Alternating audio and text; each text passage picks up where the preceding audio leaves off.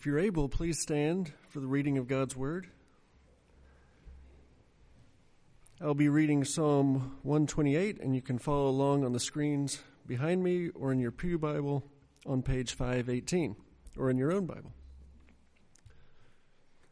Psalm 128. Blessed is everyone who fears the Lord, who walks in his ways. You shall eat the fruit of the labor of your hands. You shall be blessed, and it shall be well with you. Your wife will be like a fruitful vine within your house. Your children will be like olive shoots around your table. Behold, thus shall the man be blessed who fears the Lord. The Lord bless you from Zion. May you see the prosperity of Jerusalem all the days of your life. May you see your children's children. Peace be upon Israel. This is God's word.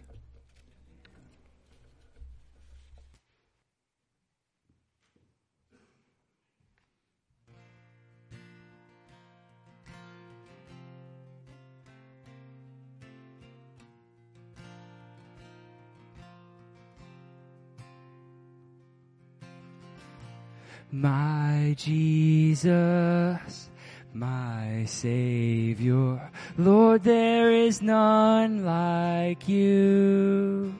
All of my days, I want to praise the wonders of your mighty love.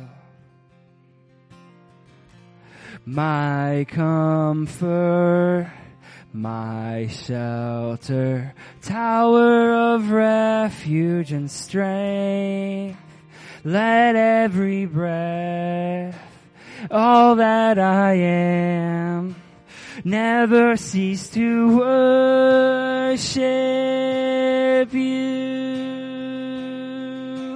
Shout to the Lord, all the earth, let us sing. Power and majesty, praise to the King. Mountains bow down and the seas will roar at the sound of your name. I sing for joy at the works of your hands. Forever I'll love you, forever I'll stand. Nothing compares to the promise I have in you.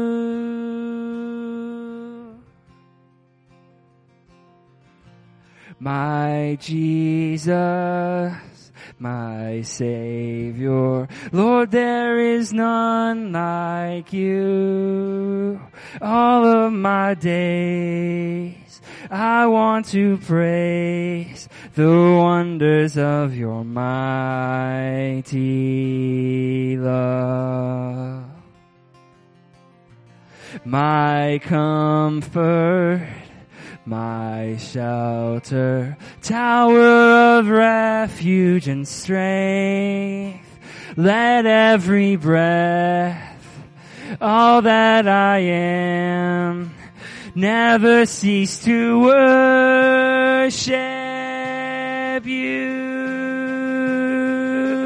Shout to the Lord, all the earth, let us sing. Power and majesty, praise to the King. Mountains bow down and the seas will roar at the sound of your name.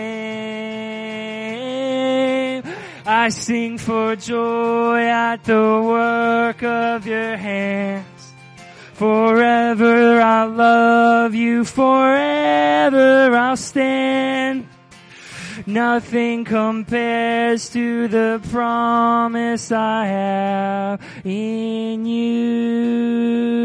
Let's sing that chorus out one more time. Shout to the Lord, all the earth, let us sing. Power and majesty, praise to the King. Mountains bow down and the seas will roar at the sound of your name. I sing for joy at the works of your hands. Forever I'll love you, forever I'll stand. Nothing compares to the promise I have. Oh, nothing compares to the promise I have. Oh, nothing compares to the promise I have in you.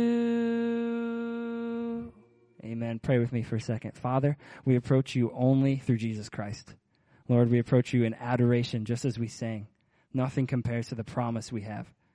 We're so thankful for all these things. Lord, I pray now you would come with your Holy Spirit, help us understand your powerful word, and change us through it. Amen. Please be seated. Matt.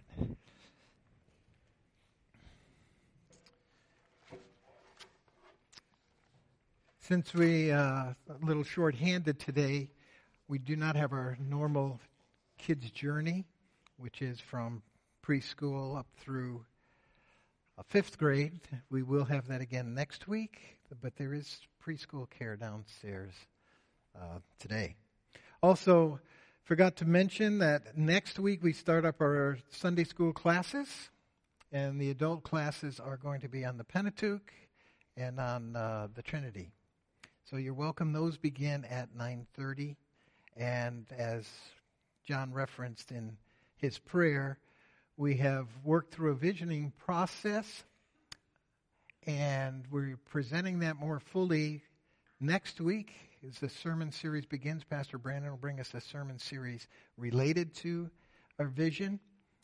But following the service, there will be a potluck luncheon at which we'll be able to be brought up to date and understand where we're headed related to this vision. So mark that date. Please stay afterwards if you can.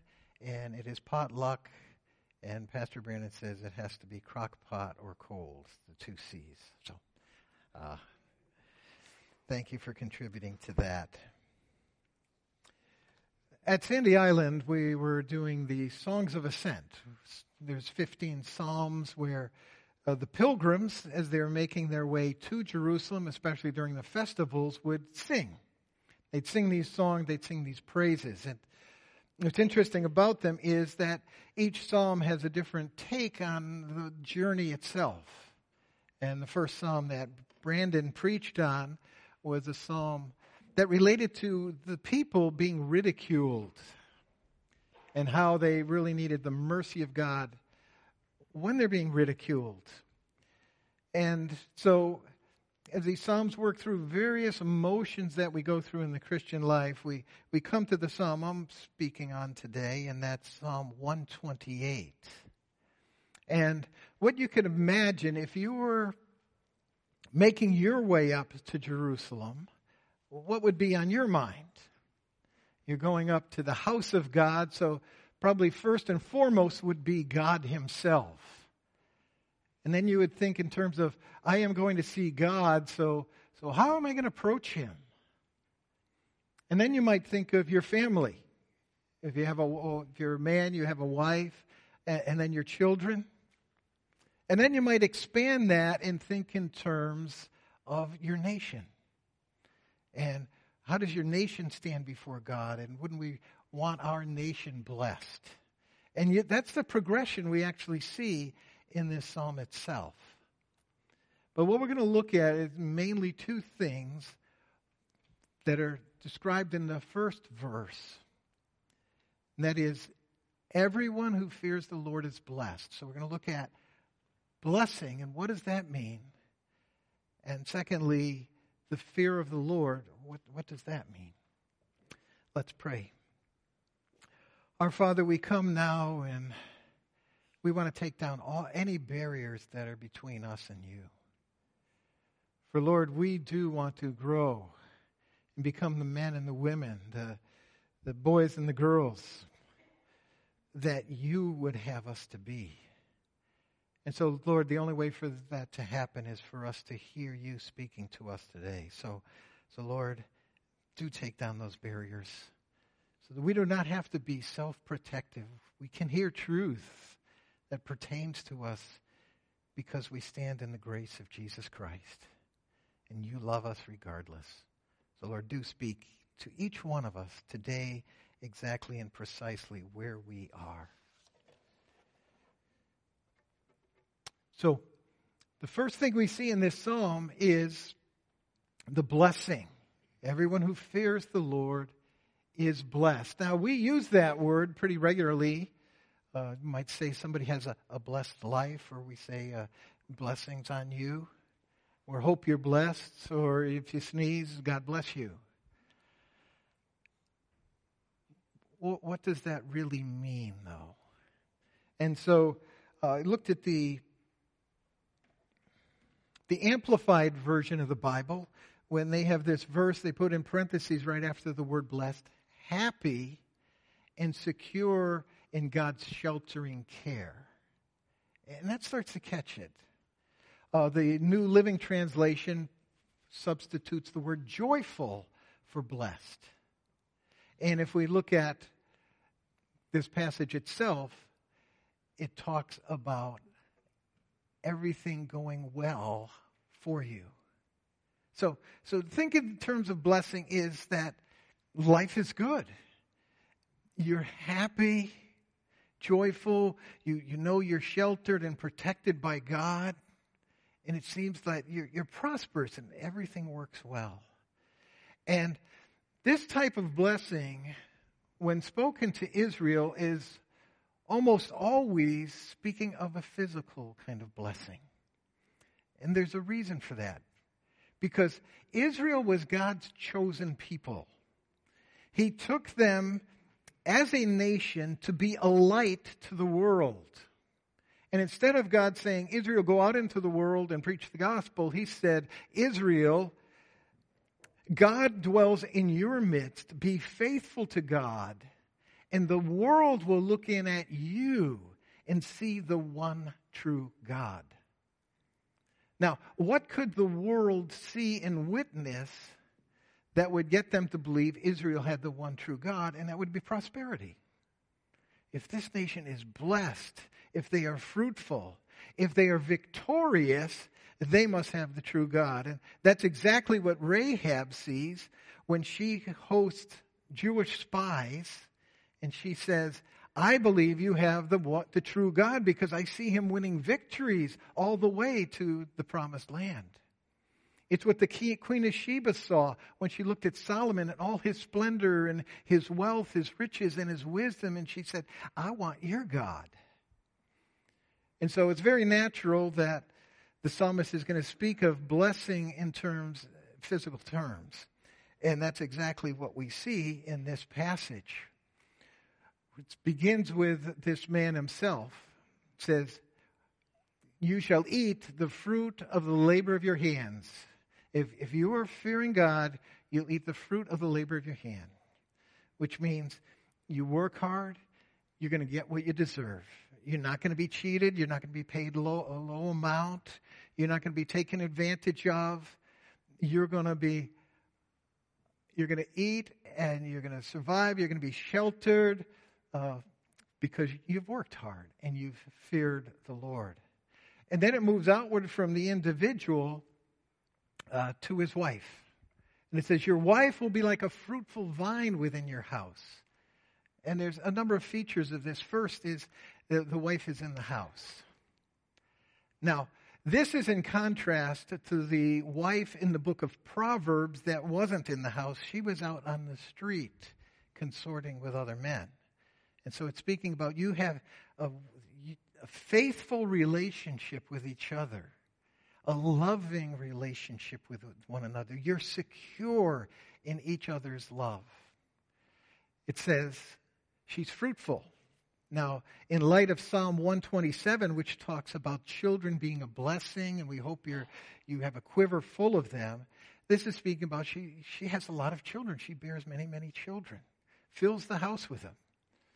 And the fact that she's a vine may well reference the fact that she produces grapes, which produce wine, and wine is symbolic of celebration. And so you have this relationship between husband and wife of a loving, caring, celebratory relationship. And then your children will be like olive shoots around your table. And the olive crop was very important to Israel. They were financially dependent upon it. And so if the olive crop failed, the nation was in trouble. And he's saying here, so to be like an olive shoot growing up is a blessing in the sense of they themselves are prosperous within your house. They're the kind of children you really dream of having. And then it says they're around the table. And the table is a place of fellowship. You dine together, you eat together. That's the place of fellowship. So you have your children with you in deep relationship. And so you have this picture of this incredible blessing. And of course, then he moves to the nation itself, and he wants that kind of blessing on Israel. Calls upon for prosperity for Israel. And then ultimately for children's children. That it passes on to your grandchildren, this type of blessing. So, what we see is this type of life is the result of fearing God. Now, that may raise the question in our minds, is this a promise of God? That if you fear God, you really have the perfect home, perfect marriage, perfect children? Is there a one-to-one correspondence so that if I fear the Lord, that I know everything's going to go well in my household, everything's going to go well in my life? Therefore, if my family isn't all that I wished it would be, or God wants it to be, then I have failed greatly. I have not feared the Lord. Is this a promise? No. This is a psalm of ascent. And in the psalm of ascent, people are coming to God and remembering the type of God He is. And He is a God who cares for His people. That there is a connection between fearing God. There is a correlation between fearing God and the way the family turns out. So that if your family is turning out great, you can look back at many things you did in your relationship with God that had that ripple effect into your family. And when the family goes like that, even it could have a ripple effect into the nation. But there is not a one-to-one correlation. This is a general truth about God's blessing.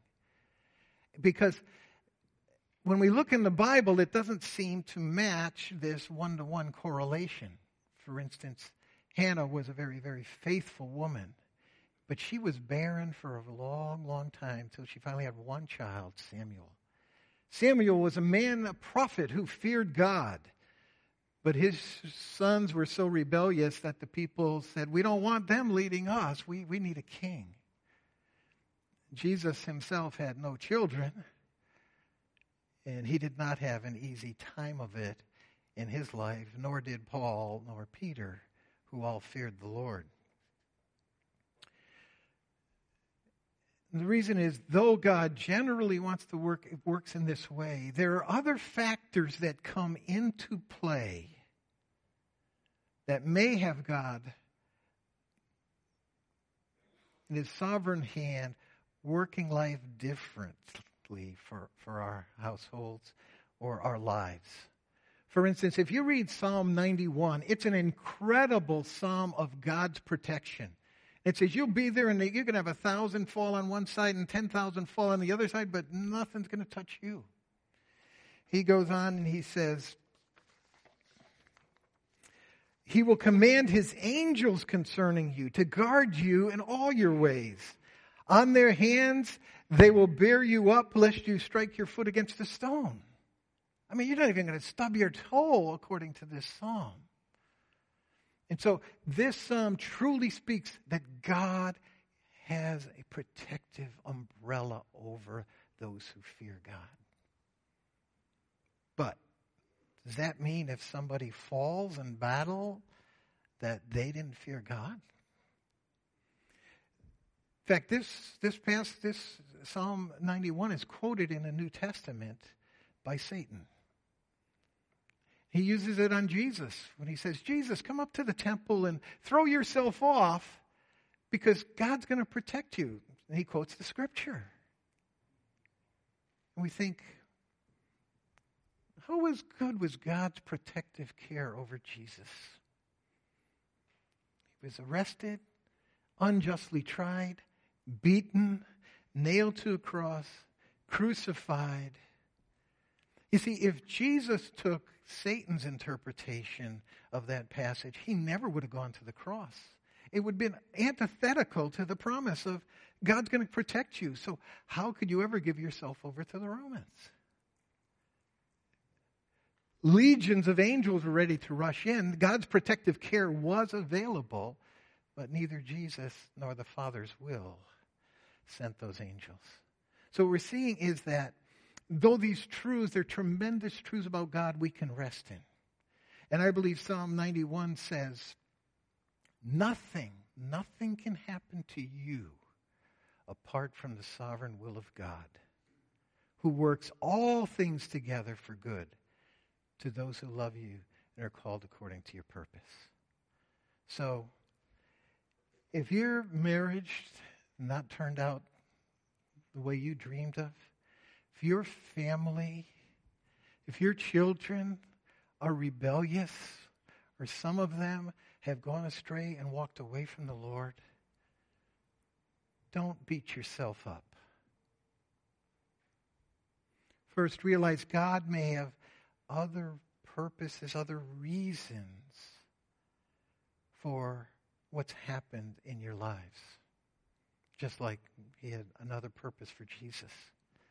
And I know if I had a perfect family, I would probably be so arrogant, think I had all the answers and look down on everybody else. They must not be fearing God, because when you fear God, you get the perfect family. And I would have the book, right? I would say, this is how you do it. Step 1, 2, 3. And I'd give you that cookie-cutter answers for this is how to raise your children. And they're going to turn out perfect. And I don't know. Maybe that's a reason families don't turn out great. Maybe there's other reasons we don't know. We shouldn't beat ourselves up even if we did do it wrong, even if we're failing in our relationship with God at certain points, and even if our sin did impact our children. Those sins are nailed to the cross of Jesus Christ. We need to allow not only God to forgive us, but to forgive ourselves and not to be trapped in guilt. The cross is big. It's gigantic. And God is sovereign. Somehow what we did not ruin God's eternal sovereign plan for history or even the lives of our children. Refresh ourselves in the grace of Jesus Christ and step up and move forward with God to become the parents, even if they're older, to become the parents that God wants us to be to our children at whatever age they are, or in our marriage now. And thirdly, we need to remember that the greatest blessing is not in the physical realm, it's in the spiritual realm. James says this, he says, "Consider it all joy, my brethren, when you have the perfect family." Mike doesn't think that's an accurate quote there. And it doesn't say that. It says, "Consider it all joy, my brethren, when you encounter various trials, knowing that the testing of your faith produces endurance, and endurance proven character. That's a joy, because ultimately every Christian should say, I want to become more and more like Jesus Christ in my character. And James is saying it, and Paul says it in Romans 5. It's often the tribulation and the trials that deepen our relationship with God and begin to help us to see our faults so they can then be transformed by the Spirit of God. That's the ultimate joy. The real blessed life is something like this: love, joy, peace, patience, kindness, goodness, gentleness, faithfulness, self-control. Boy, if we had those, would we not have a blessed life no matter what's happening around us physically? And of course, I know many of you realize I just cited the fruit of the Spirit. For those who walk in the Spirit of God will have that fruit in their lives. That's what we're after. So, everyone who fears the Lord will be blessed. So, what does it mean to fear the Lord? And there's two major misconceptions about this term. The first is that to fear the Lord only means be afraid of him. The second is the fear of the Lord has nothing to do with being afraid of him.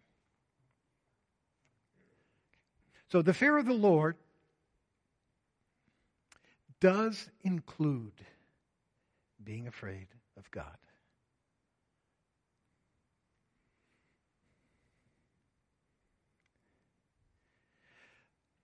Now, if it only meant that, then the Christian life would be one that is almost imprisoned by guilt. We tiptoe around afraid that somehow we'll cross God and God's going to get us. In fact, our world sometimes looks in at Christians and thinks that that's what we mean when we say fear the Lord. That we are afraid God is going to get us, and we live emotionally constrained in this type of fear.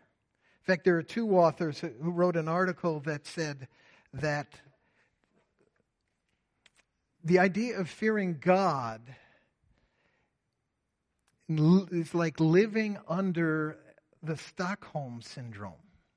If you're familiar with the Stockholm Syndrome, what that is that when a person is taken hostage, because they're living in such fear as a hostage, they begin to relate to the hostage taker, the one who has captured them and imprisoned them.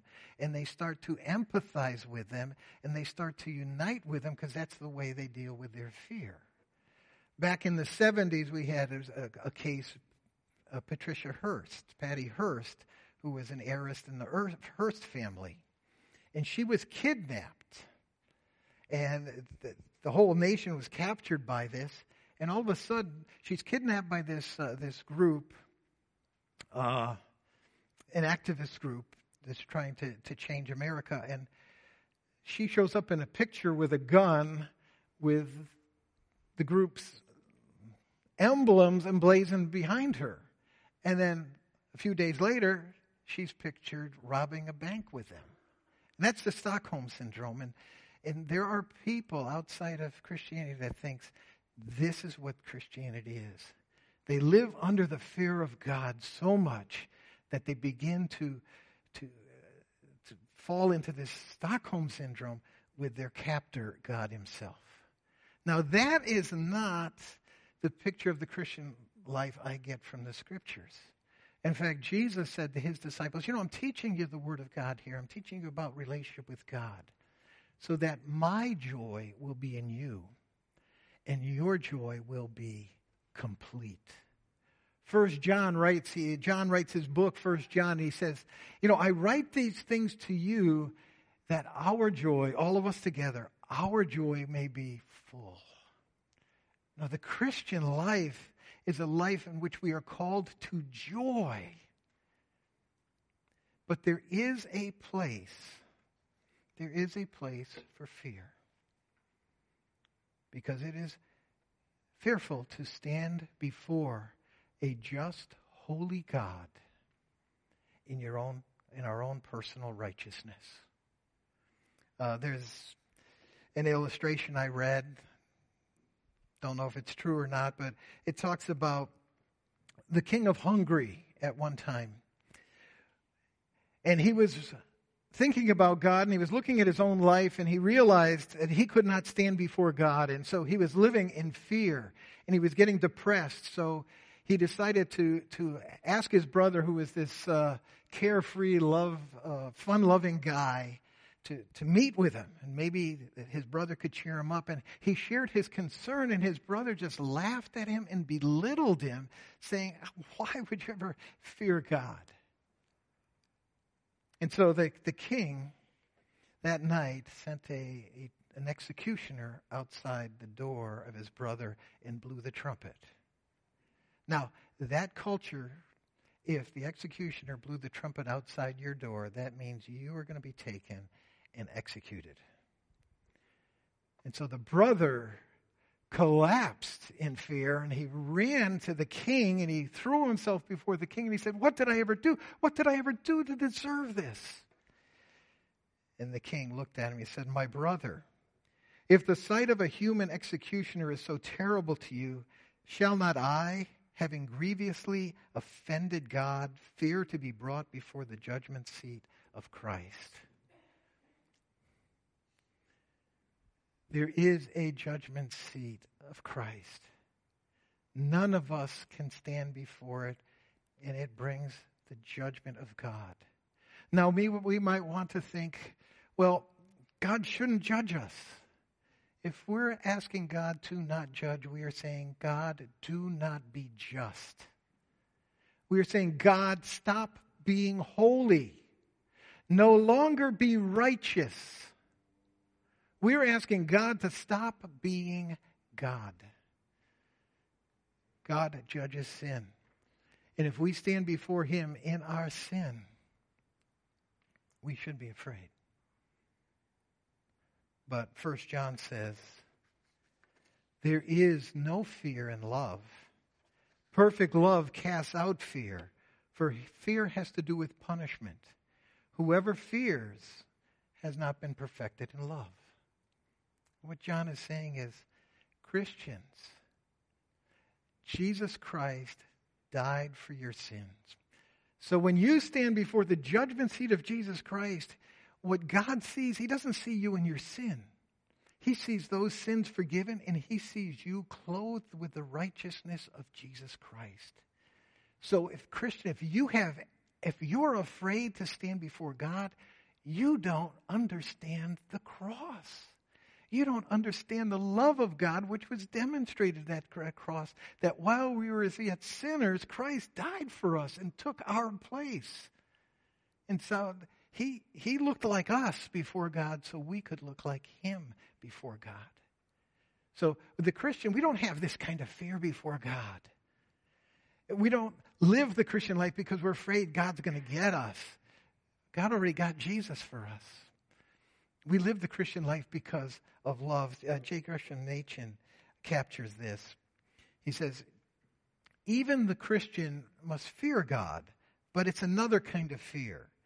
It's a fear rather of what might have been than what is. It's a fear of what would come were we not in Christ. Without such fear, there can be no true love, for the love of the Savior is proportioned to one's horror of that from which man has been saved. Another way to say it is, if you were saved from a speeding ticket of having to pay $30, you might go, "Oh, good, my insurance isn't going to come up." But if you were in the front line about to be killed and somebody reached in and saved you, or if you were on death row and you were pardoned, you would have this incredible relief, joy, celebration, and you would be forever grateful to the person who freed you, saved you from that death. And so we need to remember what Jesus did on the cross. Jesus said to that woman, he who is forgiven much loves much. If we don't initially fear God and don't think there's a judgment, what does God save us from? Nothing. But if we understand the vastness of what would fall on us, we celebrate him. We fall in love with him, because those who have forgiven much love much. So the fear of God does include love, but it's much more than that. It does include being afraid, but it's much, much more than that. Reading the ESV Gospel Transformation Bible, it defined the fear of God as giving God proper regard. Giving God proper regard. And what does that mean? It means seeing God for who he is and responding to every truth about God as he is. So Robert Stemple put it this way. He says, in this fear of God, there's a convergence of awe, reverence, adoration, honor, worship, confidence, thankfulness, love, and yes, fear. So, giving God his proper regard, looking at God as he truly is, every truth about him, we respond appropriately and properly. And the first thing we need to realize when we fear God is we fear the one true God. Verse 1, if you looked in your Bibles, you'll notice it says, everyone who fears the Lord. Does anyone notice anything about the word Lord? Okay, it's all capital letters. It's not capital L, so, lowercase. It's capital L, capital O, capital R, capital D. Does anyone know why it's in all capitals? Mike?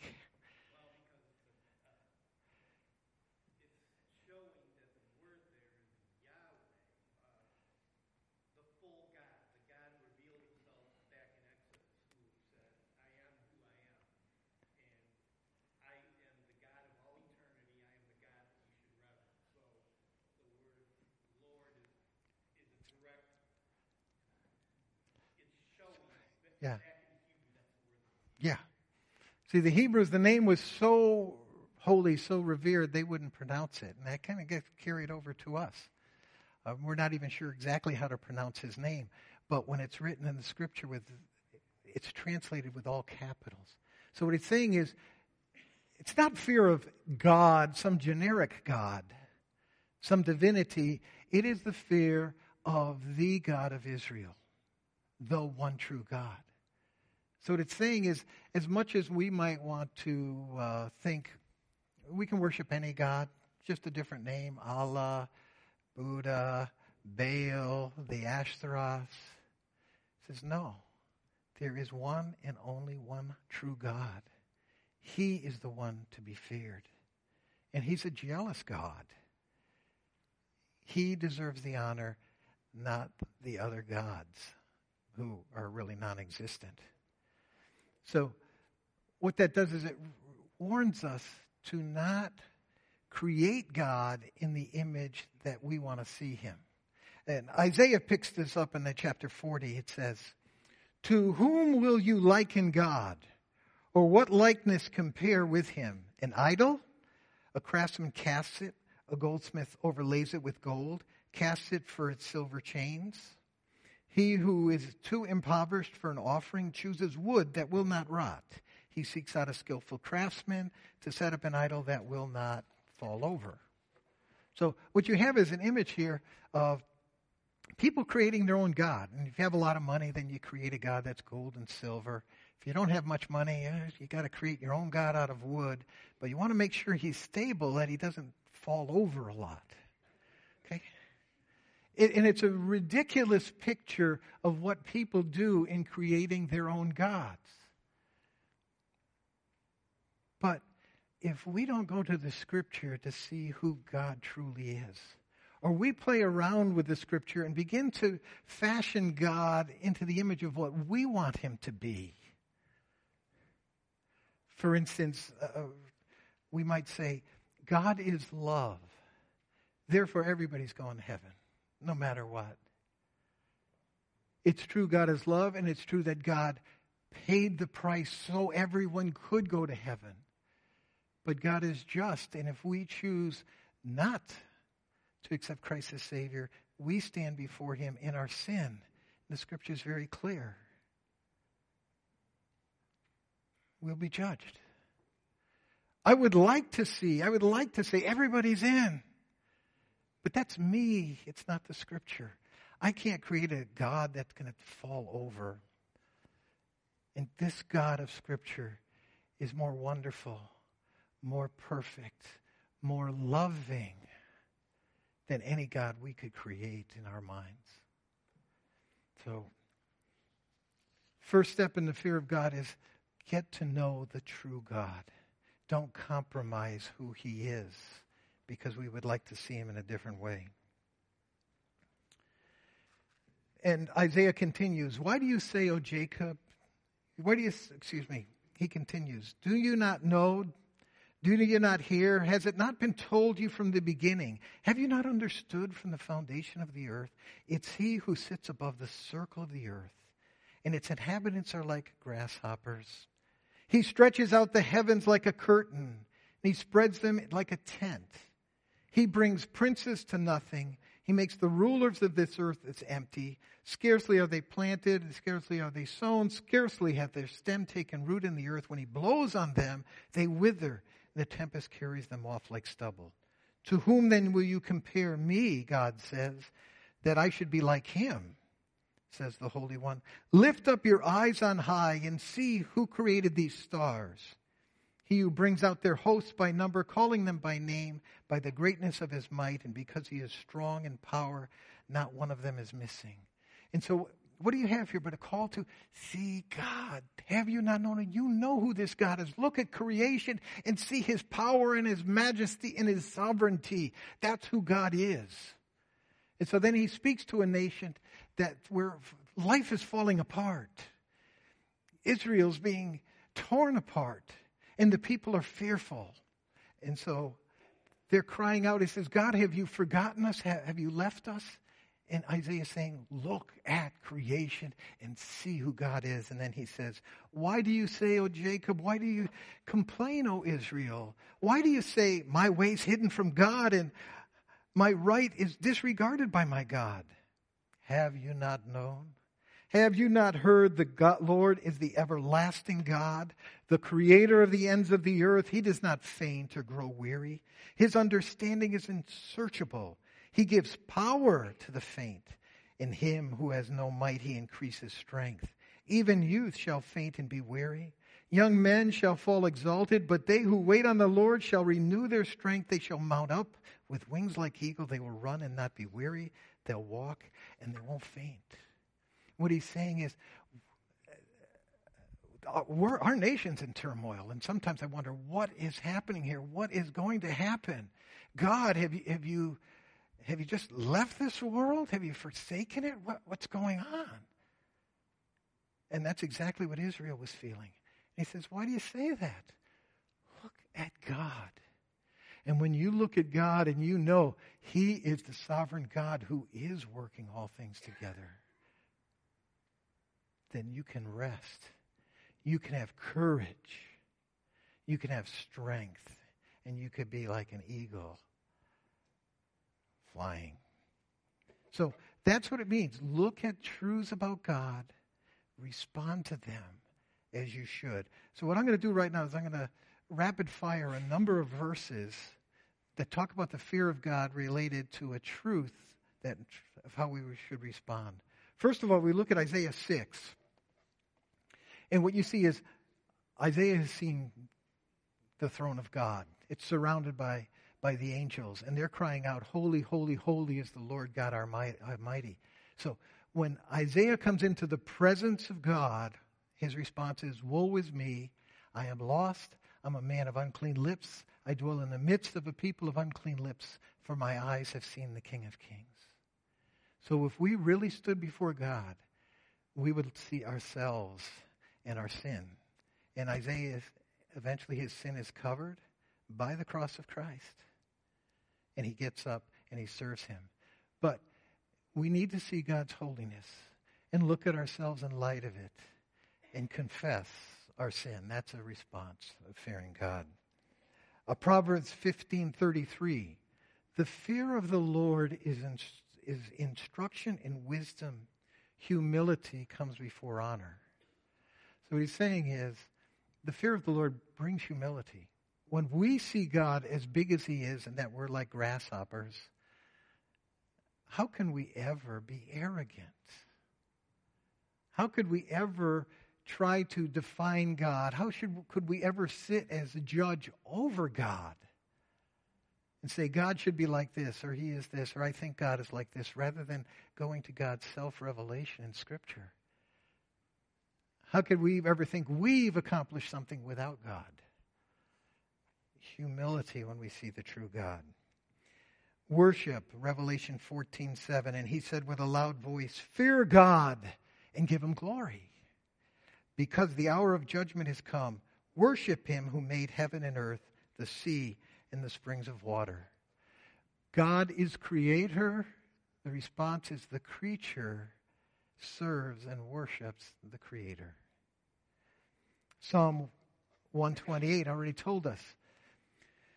Everyone who fears the Lord does what? Walks in his ways. And this isn't, we're afraid of God that he's going to get us, so now we're going to walk in his ways. What he's saying is, when we see God in all he is, he is the God who made life itself. He designed it. He knows how life should be lived. And so we understand that about God. We're going to know the best way to live is to walk in his ways. Deuteronomy 10:12. And now, Israel, what does the Lord your God require of you? Fear the Lord your God. Walk in all his ways. Love him. Serve the Lord your God with all your heart, with all your soul. Let's see, when we fear God and see him in his love, his grace, his forgiveness, we fall in love with him. And our whole being gets tied up in wanting in his glory and wanting to live for him and follow him. And so we don't obey God because we have to. We obey him because we want to. It leads to evangelism. 2 Corinthians 5. Therefore, knowing the fear of the Lord, we persuade others. What does it mean? We know God is a judge. And we've been saved from that judgment because we believe in Christ. But there are loved ones around us who have not accepted Christ. We're going to share Christ with them.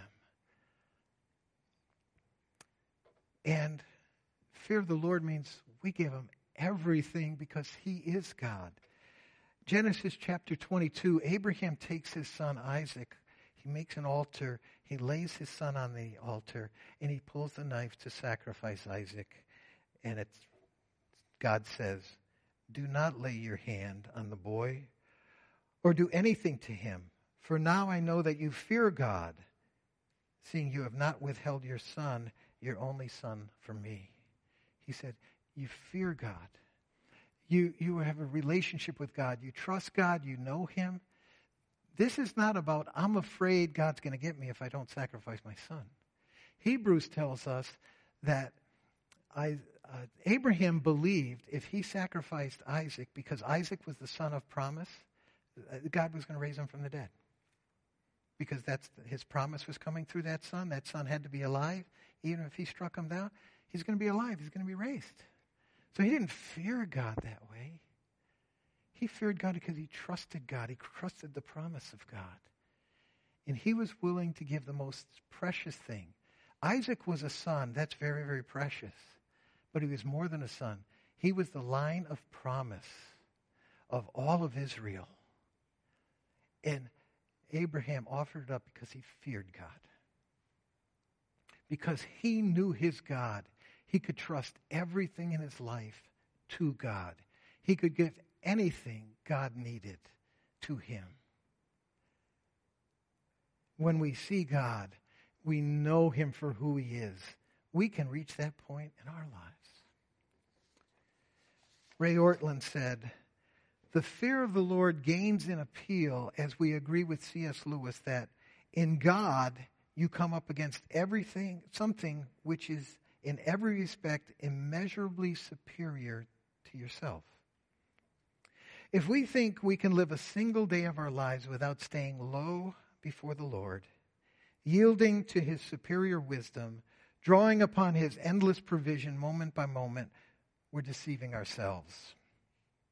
But as soon as we accept that we are not the measure, but the measured, we're not the givers, we're the recipients.